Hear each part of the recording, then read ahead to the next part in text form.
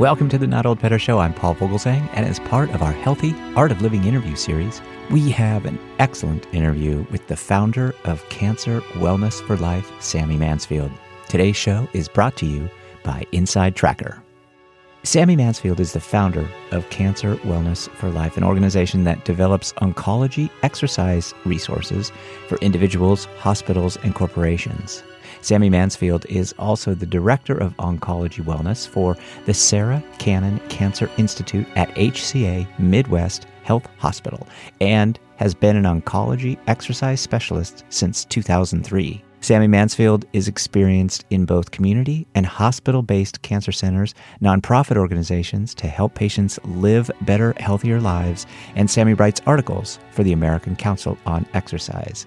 Sami Mansfield has been helping patients and hospital administrators navigate the research and practice of offering exercise programs for people with cancer for almost 20 years. The role exercise plays in cancer care is becoming increasingly important. Exercise is known to be safe and helpful for cancer survivors during and after treatment, and oncologists and their teams continue to recommend it to their patients. Recent research studies point to many specific benefits of exercise.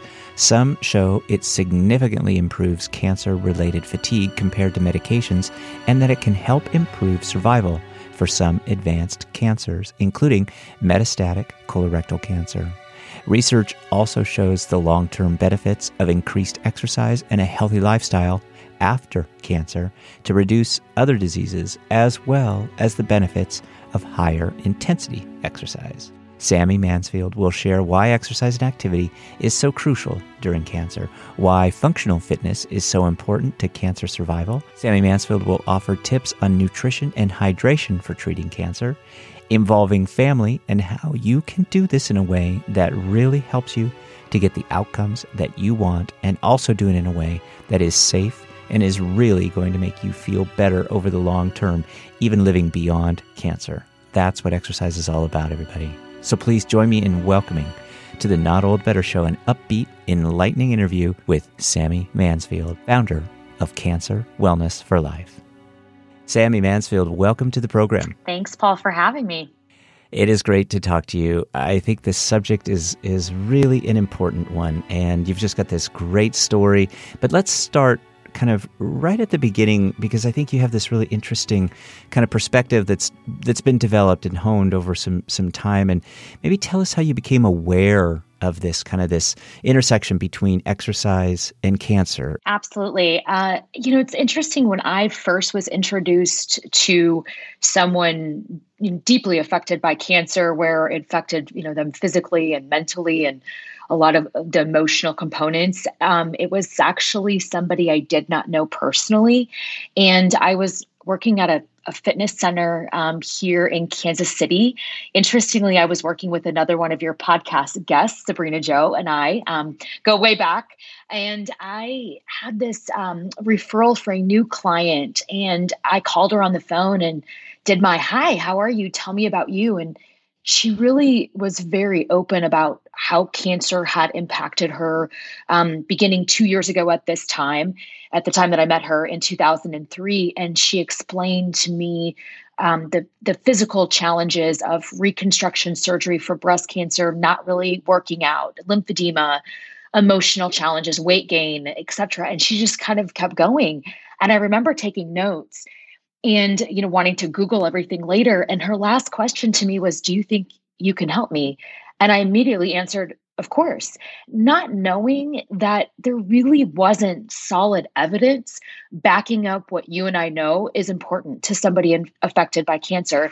And so I really think that attitude and just that relationship I built with her, with Kim, helped, because she was so open and transparent to teach me and connect me with people. And then I just really started digging through, what do we know and how do I help her? And Kim's still a good friend of mine to this day, and is doing well. And so it's great to see, but it's amazing to think back in 2003, we didn't have a single study. And that's kind of crazy to think about. It is, especially because there is so much research now that we're going to talk about. Much of it you've shared with me, and I'm looking forward to getting into that. But maybe talk a little bit about this, because often people need some hope and they need some direction with their treatments, and you offer that. And so tell us a little bit about what the program specifically offers in those areas of hope, and just giving them a little bit of direction, a little bit of, okay, take that next step. Right. Definitely, if we fast forward to 2021, where we are, really the recommendations for people affected by cancer, no matter what stage they were or cancer type, came out in 2010. And the 2010 recommendations basically told everybody affected by cancer, you should exercise. It is safe. It is feasible no matter where you are. The challenge has been, and where our program is different, is how do you translate that into somebody that's on chemotherapy for colon cancer versus breast cancer or brain cancer? And so a lot of times, I think the recommendations are really great in general, but we live in a personalized medicine world. And so we personalize medicine down to subtypes and immunomarkers of cancer types, which has improved survival dramatically, but we don't personalize an individual's exercise or wellness program. And so as we've evolved these recommendations, again, they evolved in 2019, we added the importance of resistance training. So our program has actually been always a functional fitness program. And so people say, well, what does that mean? And I tell people, well, we do squats. The reason we teach people how to squat is because I want you to not only get off the toilet, I want you to get in and out of the car, but I want you to be able to pick something up. I want you to be able to squat down and grab something, or even bend down if you need to safely put your socks and shoes on. So the functional fitness piece is really the magic of what we do. And certainly the evidence backs this, but it's really going to take individuals such as myself, and there's more than just me, to help look at the basics, but make them personalized, just like we do the treatment plans. And so by giving people this functional capability, just those, what might be, to anyone else might be seemingly insignificant, but that can give some hope. That can give them some direction, just by starting at that very basic level of just doing some squats, for example. Exactly. I think really thinking back to just your hope comment, I have worked in oncology, like I said, for almost 20 years. And I refer to oncology in a joking but serious manner as what I call the red light district. And I know when people hear that, right, they're like, what does that mean? Because oncology is so good at telling people, don't do this, don't do that. Oh my gosh, stop with whatever you have going on. And it's like a crisis, right? And we really know that fitness, especially these exercises that help people do simple things, help give them hope that they can move past their diagnosis. They can move past all of the things that maybe cancer itself, or even a surgery or a side effect, have taken away. And, function is living. And so whether that's, I want to go to my grandkids' soccer game, or I want to go on a vacation, or I just want to be able to live independently, fitness and function give people quality of life and hope. And not only do I believe that, I've seen it. And so I think that it's really important that we remind people, what can you do? Not what you cannot do. We can work around that, but what can you do? What do you want to do? And that does ultimately give hope they can get past this, for sure. I love that. I really love that too, Sami. This phrase, function is living, that's really fantastic. So let's talk about the evidence. Maybe tell us about how the program is evidence-based, and give us some real-world examples, and perhaps even cite some of your research results. Definitely. Interestingly, the exercise and studies in oncology have thousands of studies across the world. And here in the States, we have a pretty strong program of researchers, but even throughout the world and in every part of the world, we know that of these thousands of studies, only about hundreds of them are randomized control trials where we control a group of non-exercisers versus exercisers. But about 85% are done in breast cancer. So a lot of the things that we need to think about is how to correlate these results into other cancer types. So a lot of times in our group, we study a very heterogeneous population. We've studied all stages, all types of cancer, people living with metastatic cancer for years to newly diagnosed. And what we know is rather than just study things like general quality of life, we study going back to their squat or their deadlift. What is their strength? What does their pure strength look like? We look at their sleep. We look at their function as far as mental function and focus, things like chemobrain, which a lot of people really are challenged with going back to work. I just can't focus the same way. So we've studied all of these measures since our program was incepted, which has been close to 10 years. I think it's important to give a couple of really fun examples that people might be able to relate to. So here's a really key one that we see. Remember, I said 85% of our cancer population studied is breast. Well, we know for the average breast cancer survivor, patient, however you want to term this, that they lose about the muscle mass in a year that they would normally lose in about a decade. And that comes from sedentary behavior. Now I'm in treatment. I might be having to recover from a surgery, et cetera. But what oncology knows is that's just kind of normal. And I think to myself, that should not be normal. But these are people that maybe aren't exercising or following these recommendations. So I had a patient, this has really been about 2.5 years ago now, but when she was during treatment, she started immediately during chemotherapy, even before radiation, with twice a week functional fitness. And she not only didn't lose muscle mass, she gained muscle. She gained 5% of her muscle during chemotherapy and radiation. And so for her, she didn't have the weight management challenges. She didn't have the cognition challenges. And everybody kept saying to her, wow, you're doing so good. And she said, am I that abnormal? And, again, it was just somebody participating that took cancer and exercise and did them together. There's also been, I think it's important to know the research done in the advanced cancer population. So thinking about stage 4, which is pretty much known to be incurable, but often people live extended periods of time.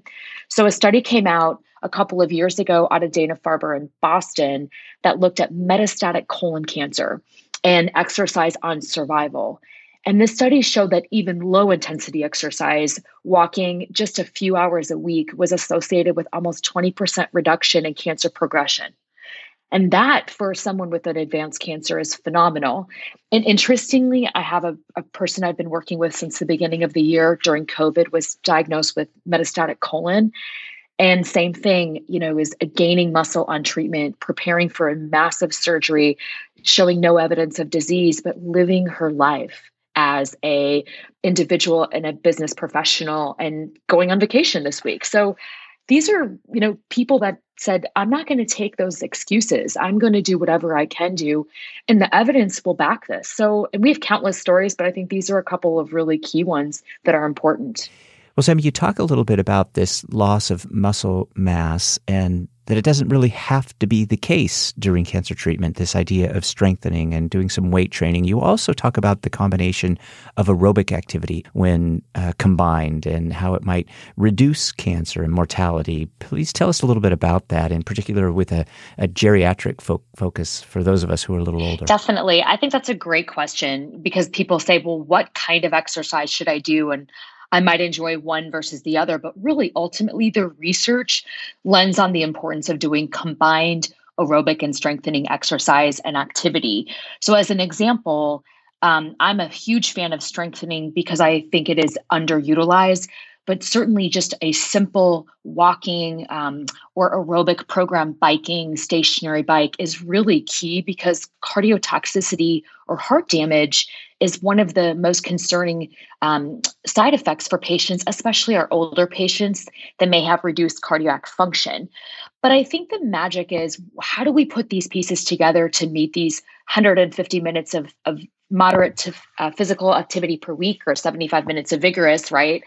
What's that look like? Well, and how important is it? So you just really recently, towards the end of last year, there was a prospective or kind of after the fact study of adults in the United States. It was almost 500,000 adults studied that looked at all cause and just specific mortality by a disease such as cancer.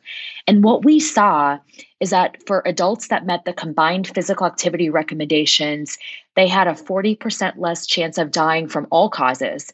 And for cancer, that was 46% from meeting those just general combined exercise recommendations.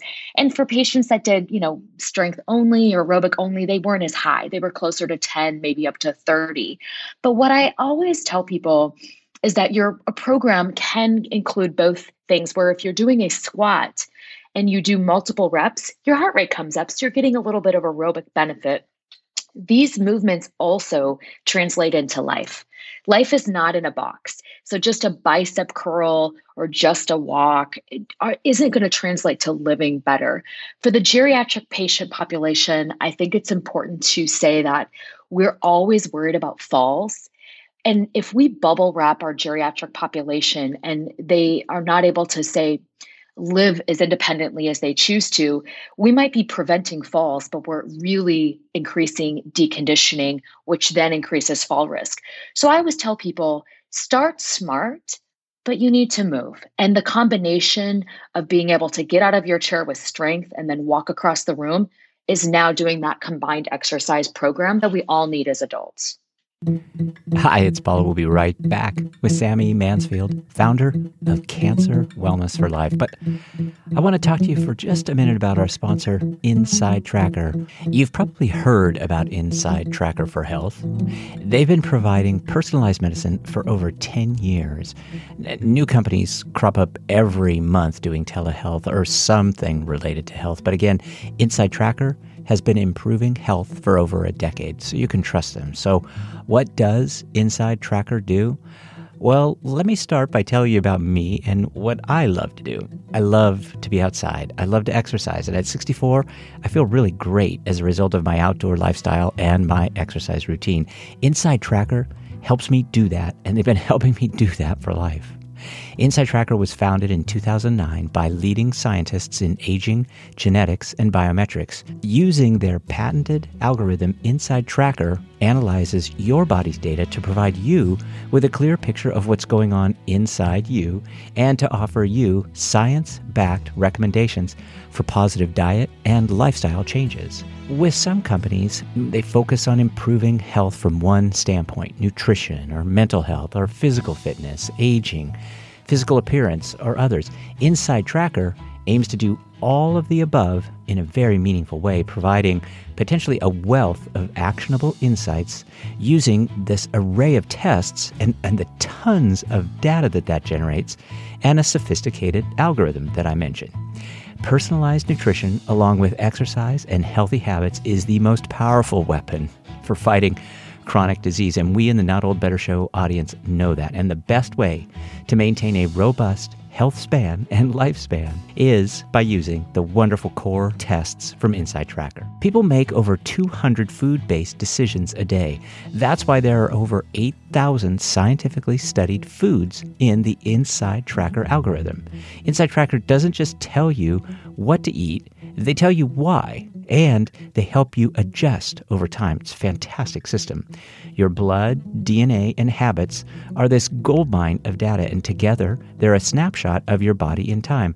They tell you what's going right and what's not. And Inside Tracker tells you how to improve. Among the various plans at Inside Tracker, you start with a blood test scheduled by you, not anyone else, so privacy is at the forefront of any Inside Tracker plan. Your DNA is analyzed along with your nutrition and other habits, and Inside Tracker offers recommendations based on science to customize specifically to your body's needs. Then Inside Tracker tracks your progress every day, every step of the way toward reaching your performance goals and living a longer, healthier life. It's customizable, it's simple, it's based on you. I'll put up links to the science as well as the testimonials, which are many and varied, so our Not Old Better Show audience will hear from others like me and like you about how this works for them. And now, for a limited time, our Not Old Better Show audience can get 25% off the entire Inside Tracker store. Just go to insidetracker.com/NOB.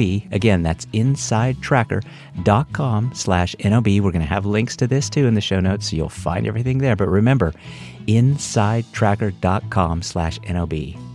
And now back to our interview with Sami Mansfield, founder of Cancer Wellness for Life. Thanks, everybody.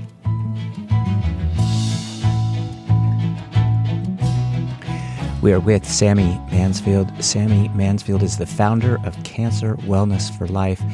Sami Mansfield has a diverse experience background in both community and hospital-based cancer centers, nonprofit organizations, all of which is designed to help patients live better, healthier lives, and has been helping patients and hospital administrators navigate the research and practice of offering exercise programs for people with cancer. So how is it that you're working with payers to better fit this program, all of your efforts with care options and protocols and offering this right alongside of health coverage? And I can't let this go unasked, Sami Mansfield.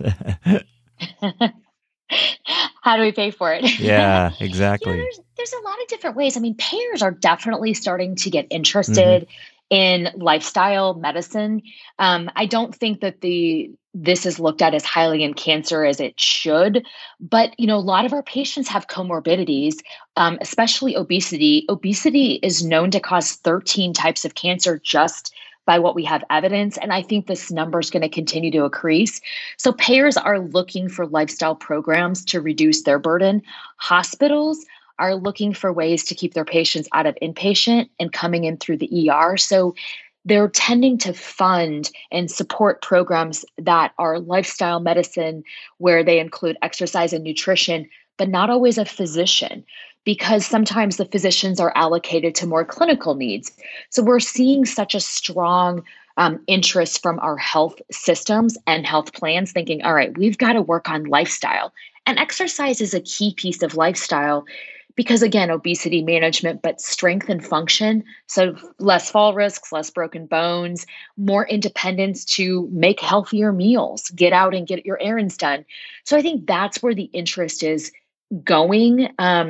There is talk that the exercise and oncology will be standard of care by 2029. I have no idea if it's going to take that long. I think it will be more large payers, to your point, understanding that, and they're going to drive that forward. I also think it's important to know that patients, all of us as individuals, can be our own advocate. Meeting exercise recommendations, again, the 150 minutes per week of moderate reduces out-of-pocket health-related expenses by up to a third in cancer patients. A third. So people are like, I don't know if I can afford it. Well, guess what?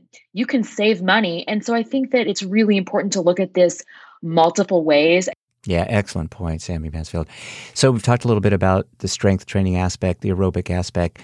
There are mental benefits to this too. You talked a little bit about cognition.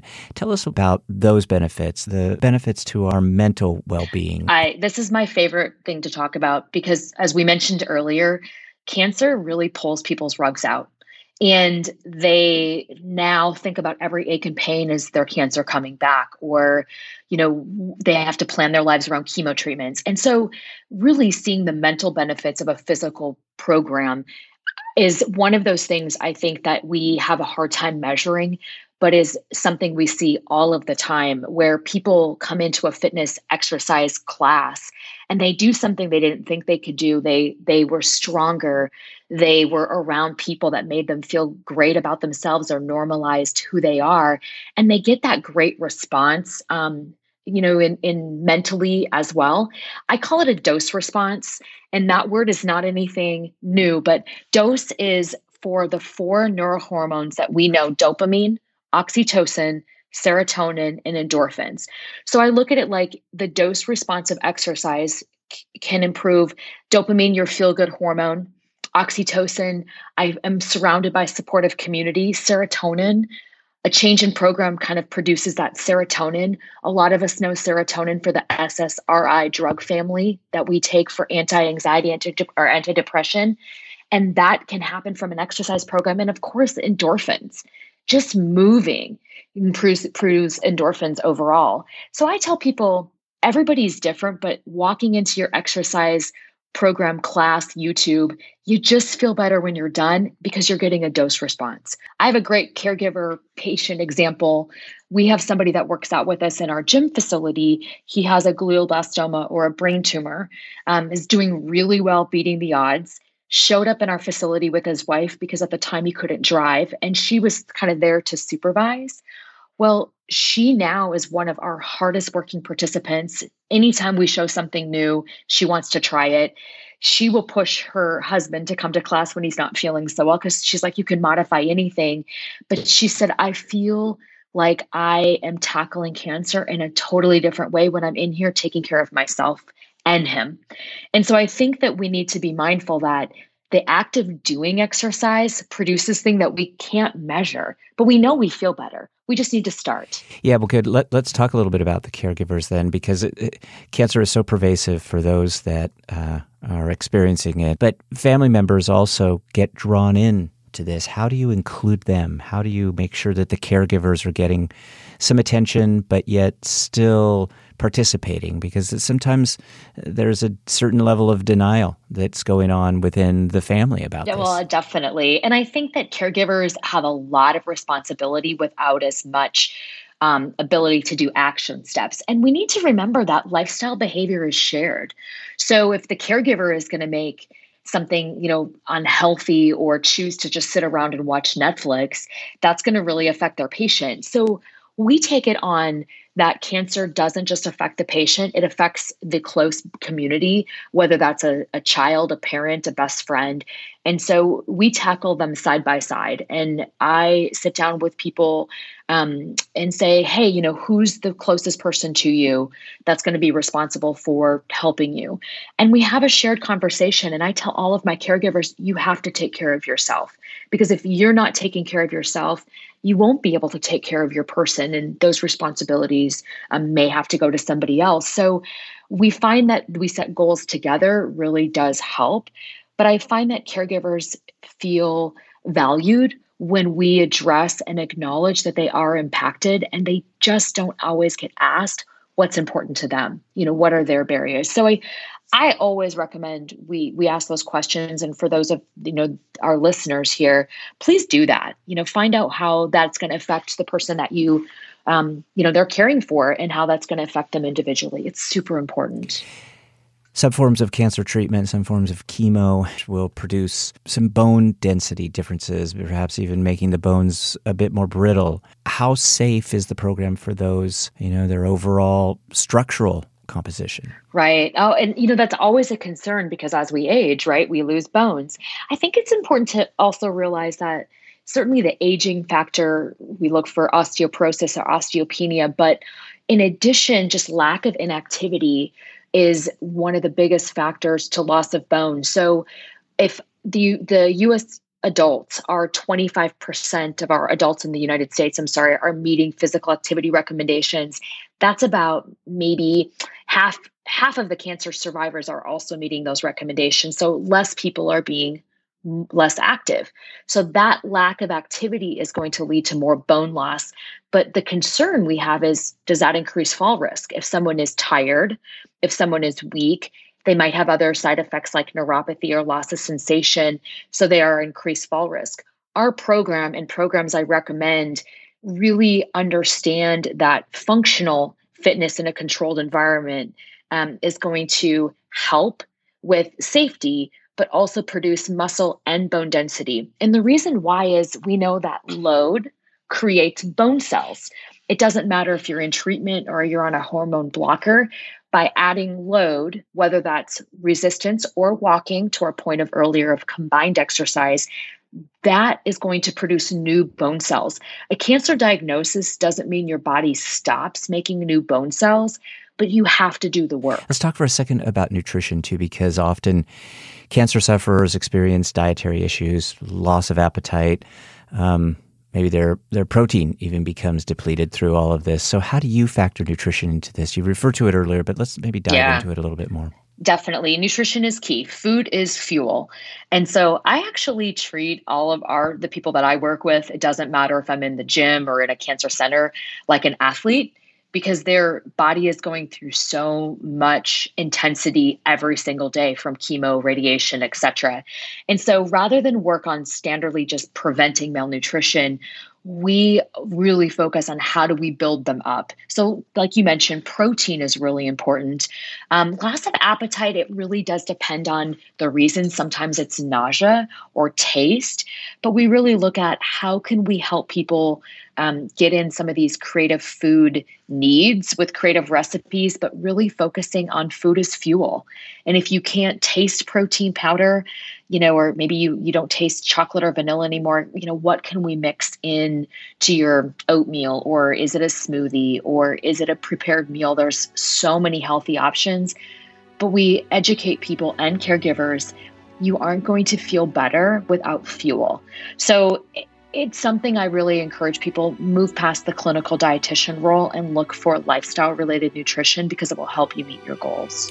Thank you for that. And for all of this. What a wealth of information about this, some of the new directions that cancer treatment is taking.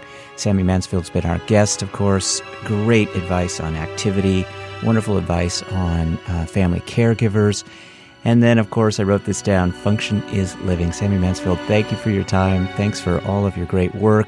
Keep it up, and please come back. I know this is going to be a subject that our audience is going to be eager to hear more about, especially as new research starts to bubble up and you get information about some of these other areas. But please join us again. Thank you so much for having me. This has been wonderful. My thanks to cancer exercise expert Sami Mansfield for her time, expertise, and thoughtful preparation in joining me today about living beyond cancer, a complex subject. Thanks to Inside Tracker for sponsoring today's episode, and my thanks always to the Smithsonian team for all they do to support the show. Of course, my thanks to you, our wonderful Not Old Better Show audience. Please keep your emails coming to me at info@notold-better.com. Get vaccinated if you haven't already, and if you know somebody that isn't vaccinated, please talk to them kindly, politely, and explain the importance of all of us being vaccinated. Remember, let's talk about better. The Not Old Better Show. Thanks, everybody. We'll see you next week.